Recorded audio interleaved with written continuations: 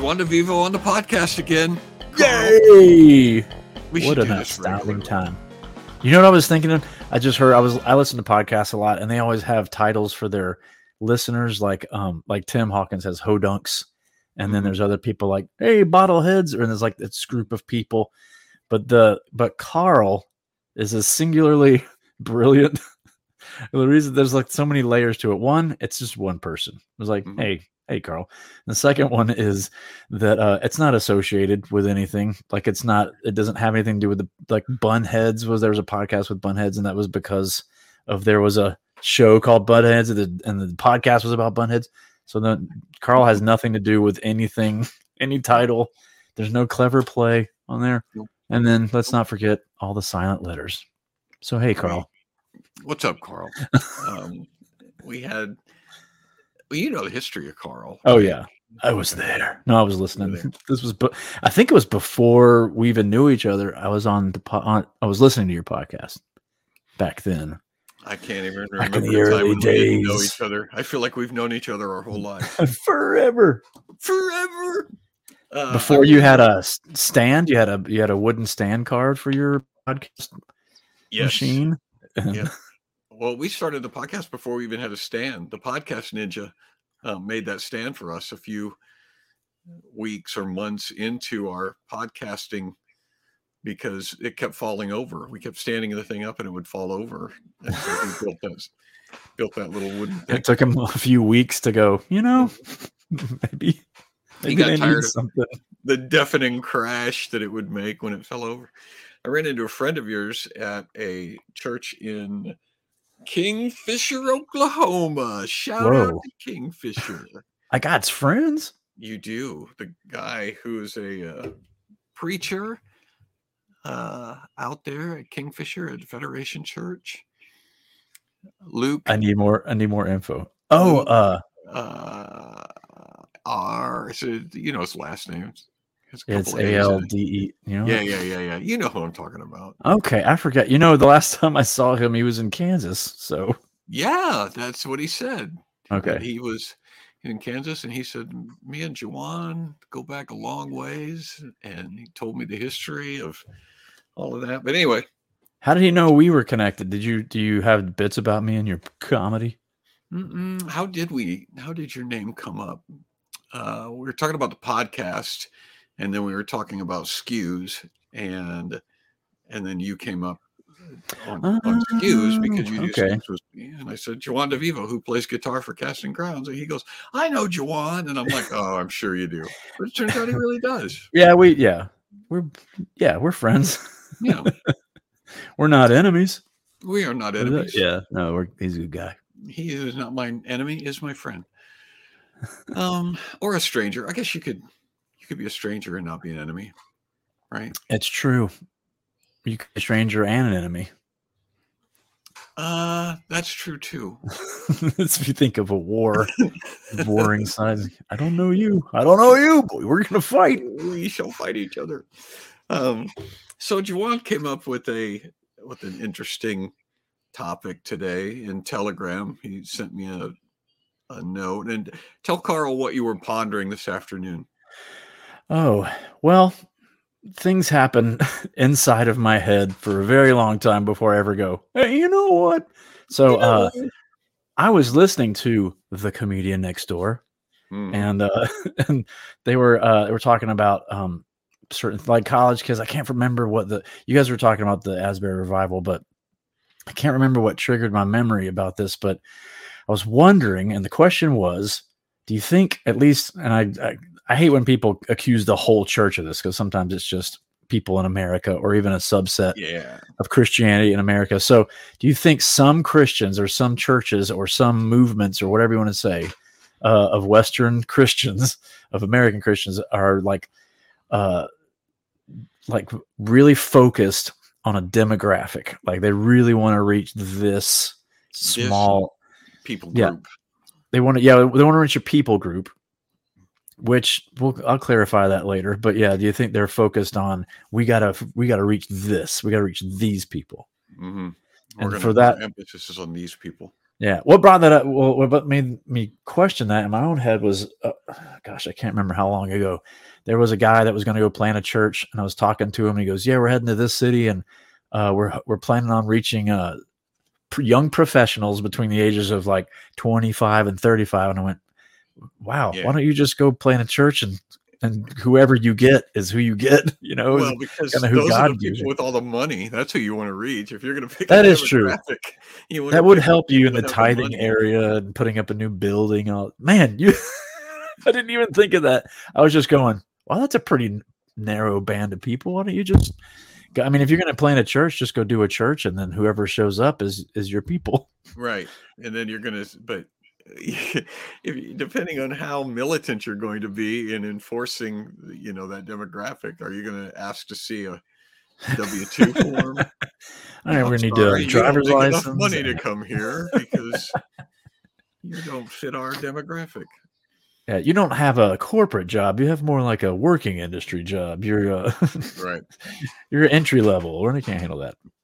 Well, I know your reluctance to say this is what everybody in the church is doing, and whenever we have these sort of conversations, that's the immediate criticism that gets rendered. The easiest criticism. It's like, well, you can't say everybody does this. And right, we know we're not saying everybody does it. So we can just dispense. That's just understood. We know that there are exceptions to the rules. We know that there are people who are not doing this. Well, how about this? It seems to be a trend that a large number of churches want to reach a certain group of people. And I'm not even saying that as a code. I mean, just like whatever their focus is. So there's different people with different focuses, but that sounded odd to me that a church would go, we're going to just pay attention to these people. Yeah. It's they put an emphasis on them. Right. How about you just look around your community and say, these are the people. Well, I think they would say that. I think even the people who are saying we're targeting this particular demographic, if you said, well, why don't you just take the gospel to everybody? They would say, oh, sure. We're going to do that. Yeah. We're not going to turn anybody away, but their emphasis, their focus is on a particular type of people, that whether it's single moms or whether it's elderly people or whether it's, LGBT people, disenfranchised, the poor, drug people who are, convicts, people who have criminal records. There's all kinds of people that they will emphasize their ministry towards those people. And it's not, well, what kind of made me think about this, my brother-in-law, Melody's brother, passed away like 3 years ago, and he was a minister. He was on staff at several different churches, and he started off as a youth pastor. And then some of his pastors, either they, like, I don't know if he rubbed them the wrong way or they were obviously full of themselves. A couple of them, he had some bad leadership in his churches, and they would move him around. So one church he was in, he started off as youth pastor. Then he was men's ministry, I think. Then they even move him to the greeter ministry. So a paid staff member is doing your greeter ministry. And then, but everywhere he went, wherever they plugged him in, he would buckle down and start pouring into people, where whoever was around him and whoever he was talking to, he was teaching them the gospel about servanthood, about loving people, and he would love them. And then they would go and do the same thing. And then whatever he was in, the greeter ministry was like, at that church was like the biggest thing. People were wanting to be a part of the greeter ministry. Everybody wants to be a greeter. He threw enthusiasm and care, and whatever he was in, whatever he found to do with his hands, he did it with all of his might. As unto the Lord. Yeah. So what made me think of, because I wanted to be a youth pastor at one point, and I was like, well, maybe I'm supposed to be or worship pastor, or maybe worship and youth, or maybe, and I think we've got such specialized, and this is a theory, so I can be proven wrong on this, but I'm wondering, like, is all of our ministry so specialized that we can't think beyond, like, I'm worship pastor, I can't do this thing because that's outside the bounds of worship. So we all have like specialists, but not anybody that can just be like, I'm a minister of the word, and wherever that puts me, I'll do it. I'll minister the word. And that's why he was such an inspiration to me, because I would have been like, man, or, a lot of ministers, if they put you on the greeter ministry, you'd have been like, let me put some resumes out there and see where God, quote, air quotes, God calls me. Right. But he stayed there and he's like, nah, we're going to do it here. And I'm going to make this is going to be a great ministry because I love Jesus. And I just want to teach these people how to love Jesus and show other people that how to love Jesus too. And it just kind of multiplies. So he would do discipleship basically anywhere he went, didn't matter what the title was. And I was like, that is great. It made me rethink everything. I think that you're correct. The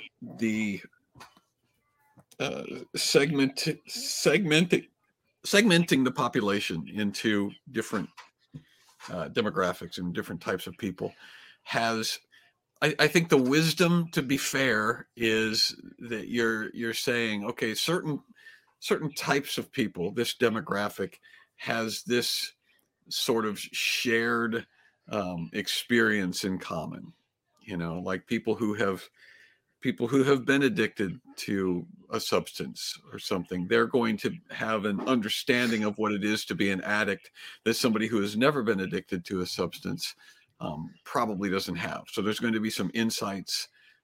If you're reaching out to people who don't speak English, for example, I know that there are some churches that put an emphasis on Spanish speaking population. Okay. Well, then obviously there's a big difference there between people who speak English and people who speak Spanish. And so you're going to have to make adjustments in the way you do that ministry. And so I think there is a point where it makes some sense. And there's a point where I think that is justifiable.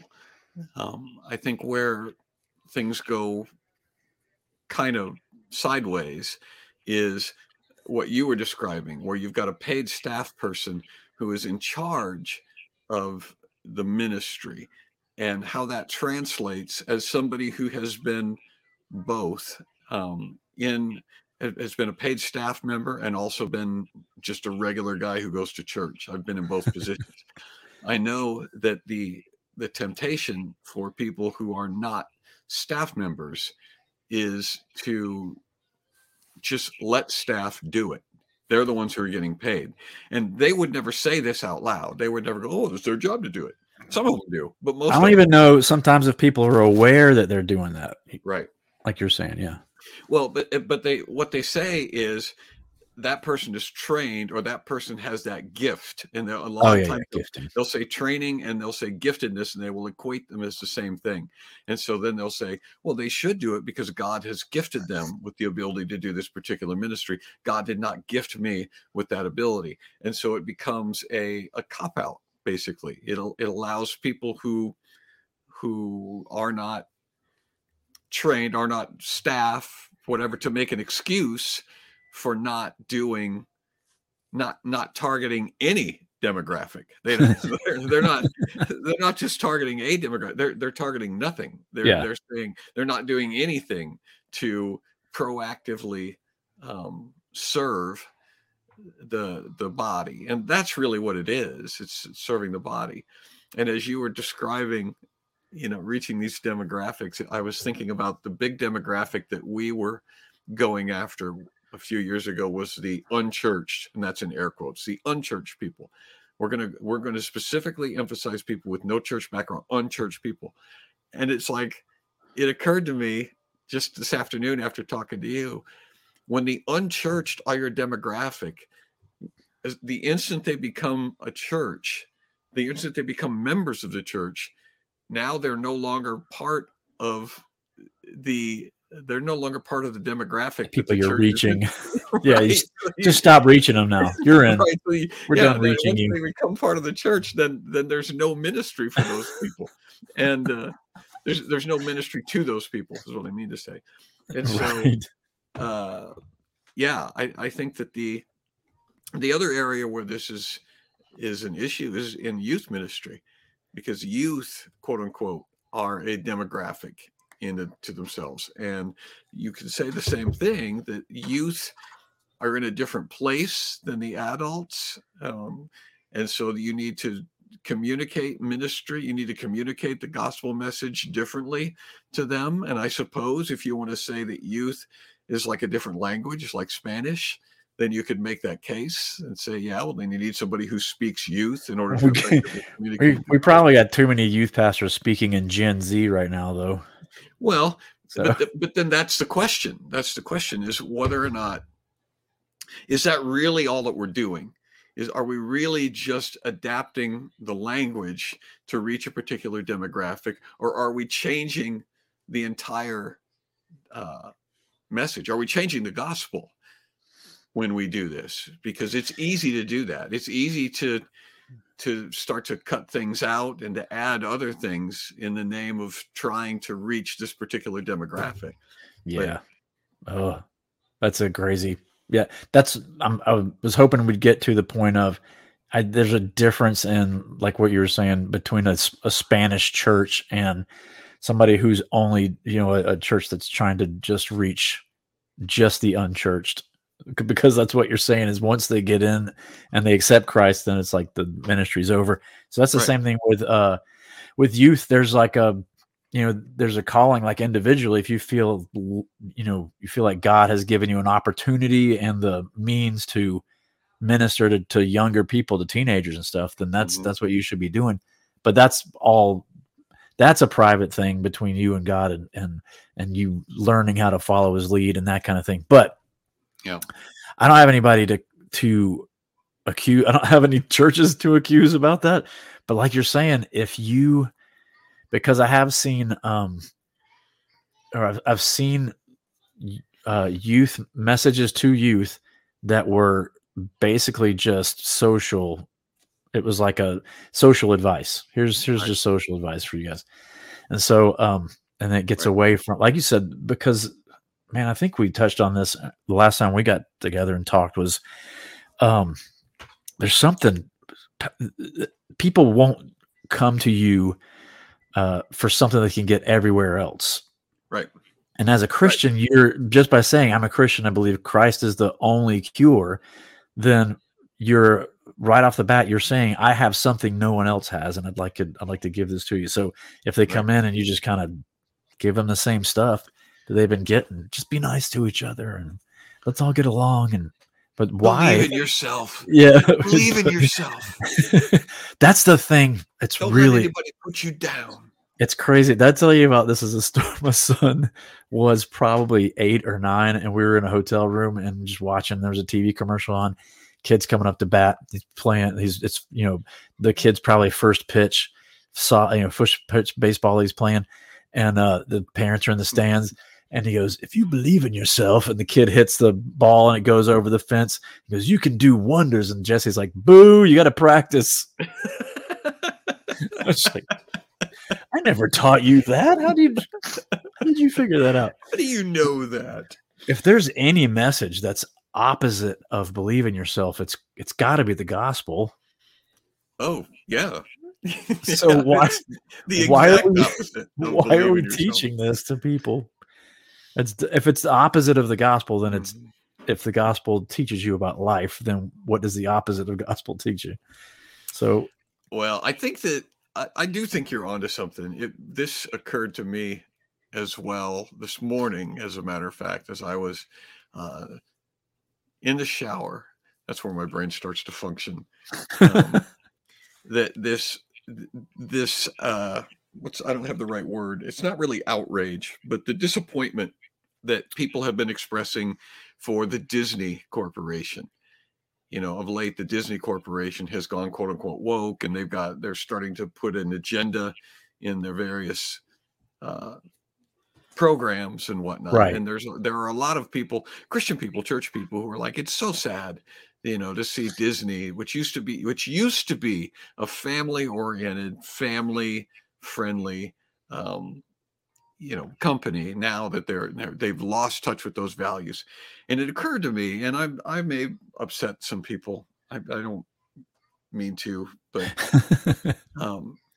I don't know that Disney was ever really pro-family, because the only really pro-family theology is Christianity. I mean, that's really the only Judeo-Christian ethics is pro-family. There's nothing in secularism, certainly, that's pro-family, because there's nothing basic. There's nothing rooting that in there.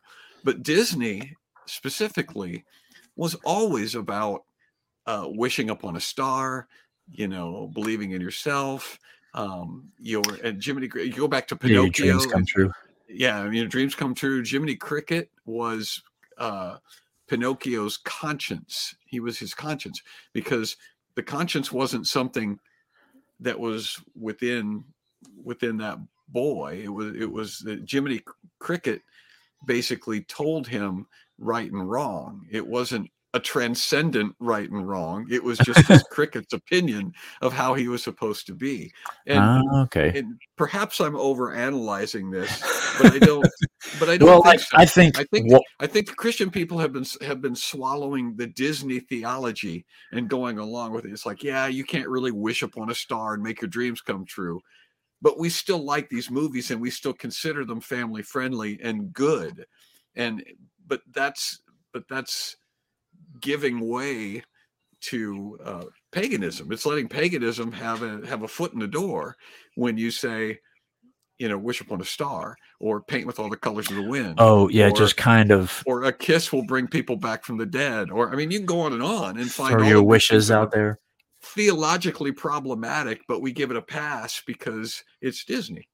Well, I'll say this. For one thing, I think Walt Disney when he grew up, the atmosphere, even if you weren't, a diehard, even if you weren't a priest, the atmosphere of where he grew up and everything was Christian. Families are good, and having children is a good thing, and those kind of things. And so when he conceived all these things, I think his intentions were for family and those kind of things. But yeah, I guess throwing some of that stuff out there, like, on the other hand too, I've read pagan stories to my kids. I've read them the Iliad and the Odyssey. And so what I'm careful with is you extract the virtue and then you say, oh, this other stuff is dross. But like what you're saying too, when we talk about atmosphere, is like when you're constantly swimming in all of that, and you're not really like if you're raising kids and you're not engaging them in conversation about even with like Frozen, we saw Frozen. There's Elsa and Anna. Elsa's got the big song. She's got the cool powers and everything. Almost the whole movie is about her. So when we were driving out of the parking lot, I made sure to tell the kids, I go, Anna was the hero of that, right? She was the one. She sacrificed herself. She had zero powers. She didn't have the big song with the big high notes, but she gave herself up for her sister. And I made sure they knew that, because things like, well, you said like a kiss can bring people to life, but still there's that idea of resurrection or coming back from. So that's what happened to Anna. She sacrificed herself and she was resurrected. So those are things you can use for good. But like you're saying, if all you're doing is marinating and that whole thing is something will get lost, and you'll be carried around by the tide. You'll just be like a dead fish in the river. You just kind of you'll float along. I don't want to throw Disney under the bus, and I don't want to, and I really don't. And I don't want to say that what they were doing, certainly back when Walt was doing his stuff, that it was intentionally counter family. I don't think that's the case. What I'm saying is that, yes, I agree with you. I think that they were pro-family, but that Judeo-Christian ethic was much stronger, and it was a given in America at that time. That's what I'm saying. It was understood, and that's what you're saying, and I agree with that 100%. What I think has happened, though, is over the last 60, 70 years, that Judeo-Christian ethic has been taken for granted and been assumed. And so when it was assumed, but it wasn't emphasized. And so in the Disney movies, they don't talk about Christ, they don't talk about God, and that's okay. But what that has done is it's eroded the value. We don't know where those values came from now, and we have in our postmodern culture, and these generations now, the younger generations have grown up. with no foundation for why family is a good thing. Whereas the previous generations just assumed it was a good thing because that they had that Judeo-Christian ethic already. It was all around in America. And those of us who were Christians, the people who were genuine Christians, go, well, sure, this is biblical. This is God. God gave us marriage and God gave us a family. They understood that, but it wasn't actually spoken in the culture. Right. So it's gone now. And so there are people who are questioning even whether or not there are people who are literally questioning telling that your child is male or female when they're born, because even the concept of gender, even the concept of identity is completely it's chaos to these people. They're not there's no foundation for anything. And I think that Disney, again, not to throw him under the bus, but I think it's one of the reasons that people don't understand their own sense of identity. And one of the reasons that people don't have any sort of moral compass is because the culture has never pointed true north. The compass has never said there is a God and you need to pattern your life by his standards, by his ethics, by what he says is good. And then slowly over the years, because it was never grounded in Christianity, it's gone away. And now people are questioning everything. They've deconstructed everything. And they're saying, well, who says that it's good for a woman to stay home and raise children? Why can't she go out and have a career? Why can't she? And so these are the conversations. And then the Christians, for their part, are going, oh, we're not saying that they can't have, we're not saying that there's not other things you can do besides raising children. But this is where the conversation goes, because nobody has actually planted a flag in the culture and said, no, this thing is the right thing to do. And doing something other than this is the not right thing to do. Man, that's such a, I agree with you. I was going to say, dang it, I lost train of thought. But because the thing is, without Christ, none of that makes sense, though. Because if you go, a woman's most important job is teaching and raising her children. Even if she has a career, her most important job, and even C.S. Lewis, I read this quote. He's like, that's the most important job in the world, is a woman having children and raising them, and all the other jobs go to support that job. It's like every other job in the world supports that job. Right. So that is such an odd thing to say to this. That's what I'm saying. Our culture has no idea what you just said. No, Carl and me understand it, but the culture does not. Carl knows everything. But that's what I get. That's well, there's two things. We did a poor job. I remember what I was going to say now.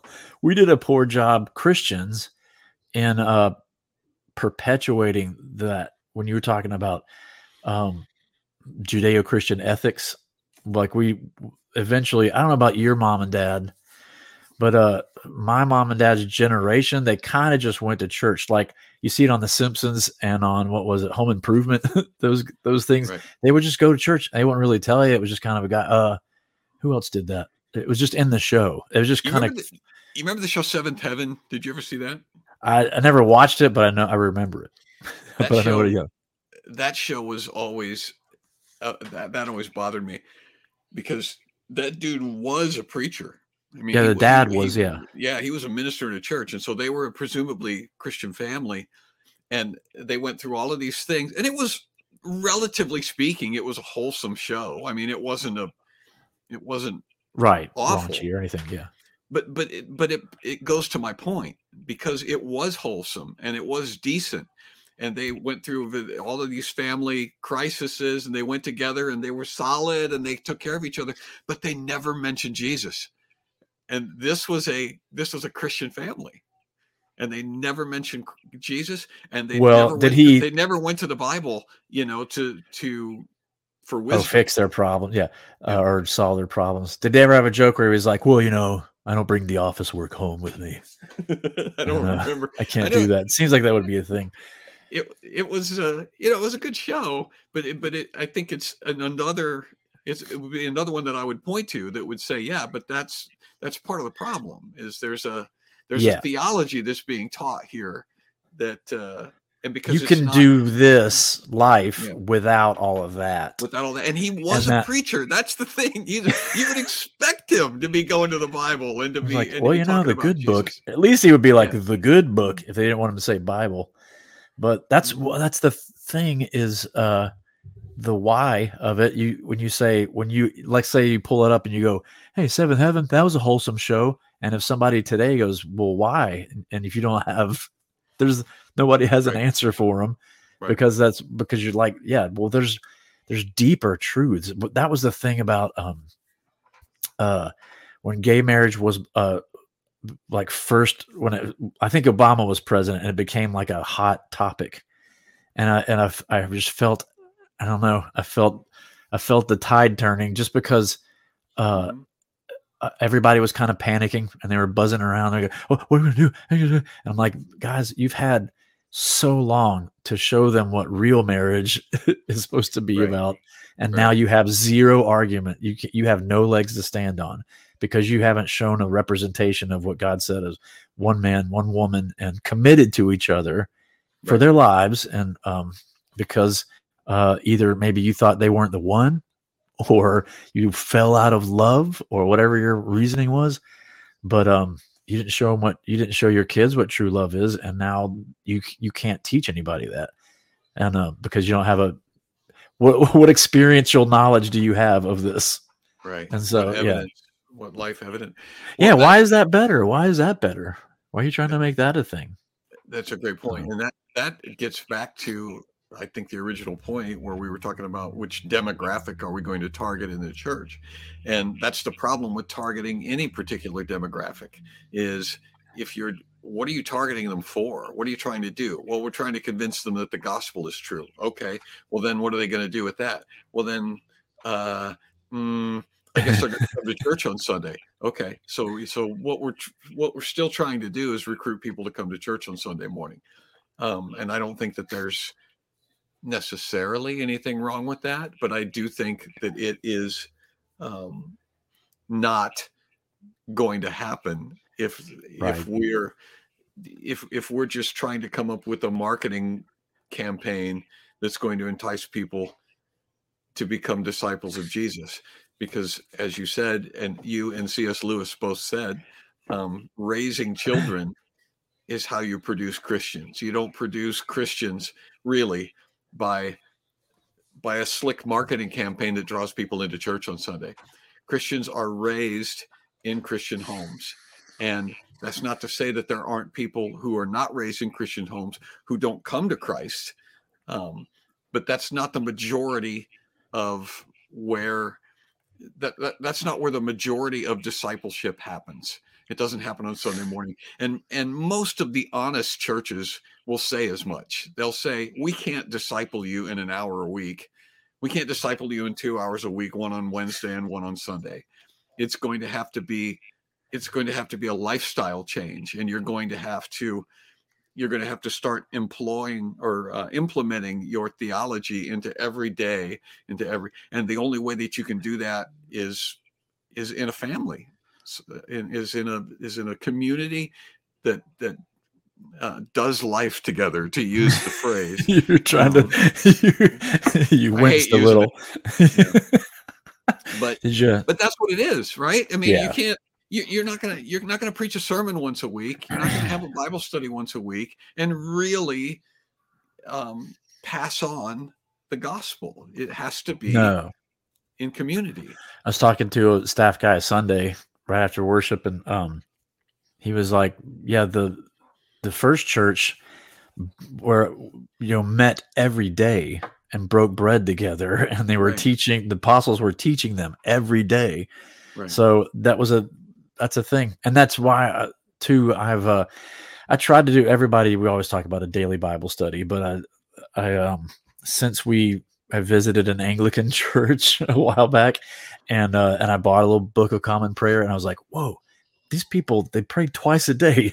They go in the morning before they go to work, and they come back home and they pray again. I'm like, wow. And I'm sure not every Anglican does that, but that was that was the rhythm of that day, was to Right.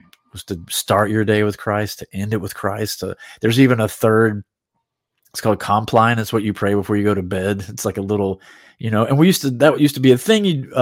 Even in TV shows, people would sit by their bed and say a little prayer Fold before their they hands. get in there. Yeah, before they get in their Yeah. bed. But that's what I think when you guys talk about deconstruction and those guys. I think that was because, when we talk about spoon feeding people the Bible. I don't think they were even spoon fed the Bible. I think they were spoon fed, I don't know, some kind of sugary Captain Crunch version of that. Which people are you talking about?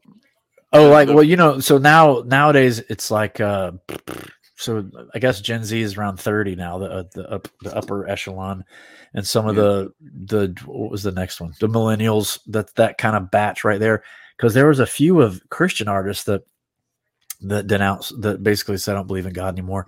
Yeah. And I called a youth pastor friend of mine, and I was like, did we do something wrong? What were we doing back then? And he said that he was even guilty of it. He was like, man, we taught behavioral modification, and we didn't teach the gospel. It was like, just don't do this and stay away from this. And we talked a lot about sex, and that was it.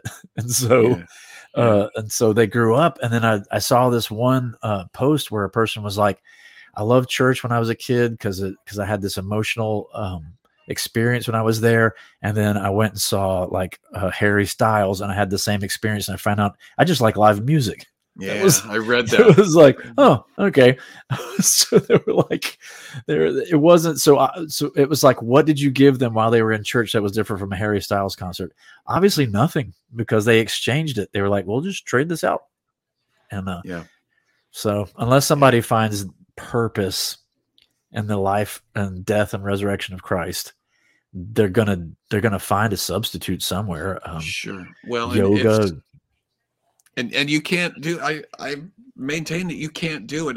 It's not entirely the youth ministers. No, I'd call it, because I'd been doing youth ministry since '96.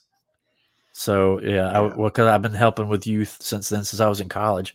Yep. And I felt like we were doing the right thing, but then I saw these guys that were basically the age of the kids we were working with, and they're like, nah, I don't know anymore. I don't know. Right. God. I'm like, what were we teaching you?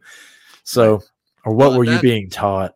But that would be the only thing that would probably require repentance at some point, is if you realize, oh, that thing that I was doing it because I thought it was the right thing to do, but it turns out it wasn't the right thing to do. So I need to ask God to forgive me.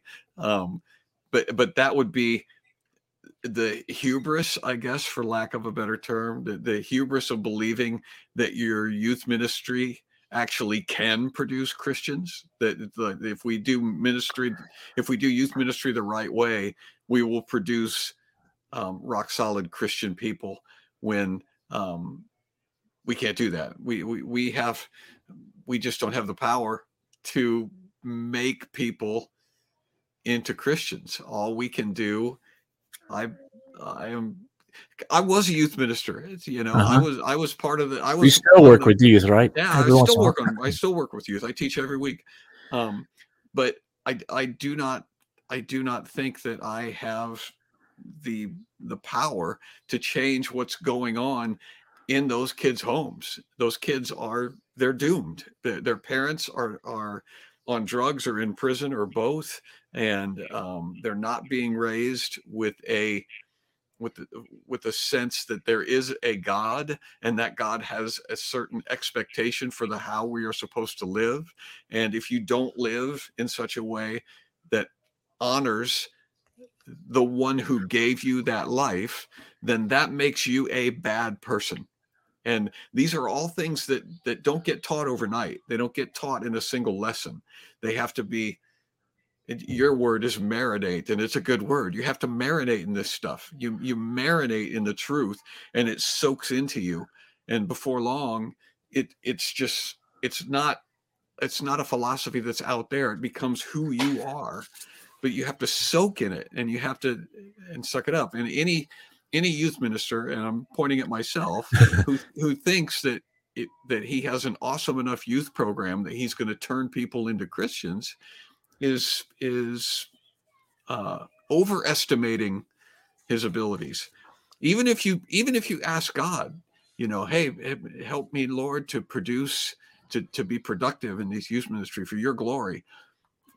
I imagine that God is saying gently, that's not the way that children are going to learn about me. I gave them parents and a family, and that family is supposed to raise them. And it's admirable and good if you want to assist the family, if you want to continue to reinforce the true things that the family is saying at home. But you saying true things to these children once a week is not going to overcome the damage that's being done in the home by the families that are not Christian. Okay.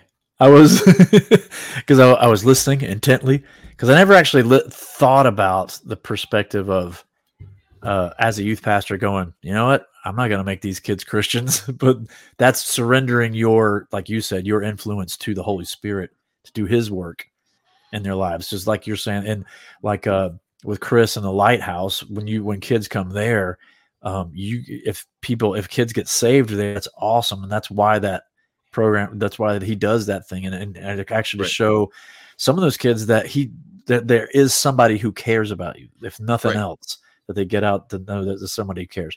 And so right. What you're saying too is, but you are man, and there are kids who have, and I know a couple off the top of my head that they don't have good home lives, and it's rough.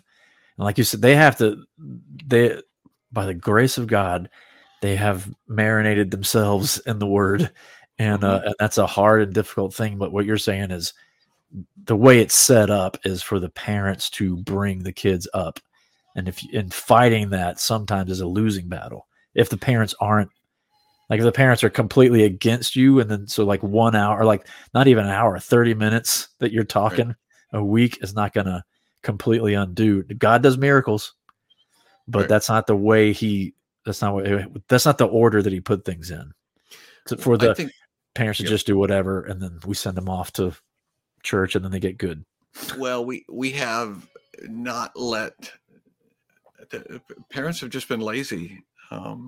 And I'm including myself in this. It's too easy. It's too easy to put in a Disney video, for example, and go, well, this is wholesome. They're not going to see any swearing. They're not going to hear any swearing. They're not going to see any illicit acts and everything. This is a good program. And again, I'm going to sound like I'm bashing Disney, but I'm really not. It's not enough to just be good, decent, wholesome people. That's what I'm trying to say. It's not enough for Christians to go, well, you just need to be a decent person, because you're not saying why. Why do I need to be a decent person? Why don't I just do what I want? Why don't I just take what I want from anybody who's weaker than me? Why shouldn't I do that? And when you don't have that explicit conversation with children, when you just leave children to assume that morality is a thing that is a good idea, it's a good idea to behave yourself.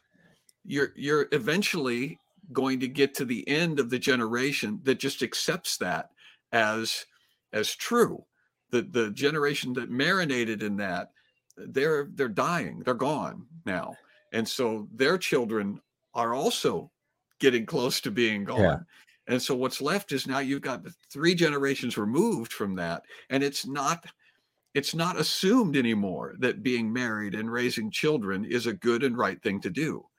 And the reason that it's not assumed anymore is because Christians, and again, I'm including myself in this, have not been clear and careful in enunciating why it's good to be in a family, why it's good to stay together, why it's good to not cheat on your spouse, why it's good to obey your parents, why it's good to respect authority. We haven't been explicit in explaining that to people, and so they just don't know. Yeah, and then if you just kind of give them a generic, here, follow this morality, right, then all they have to do is swap it for another morality.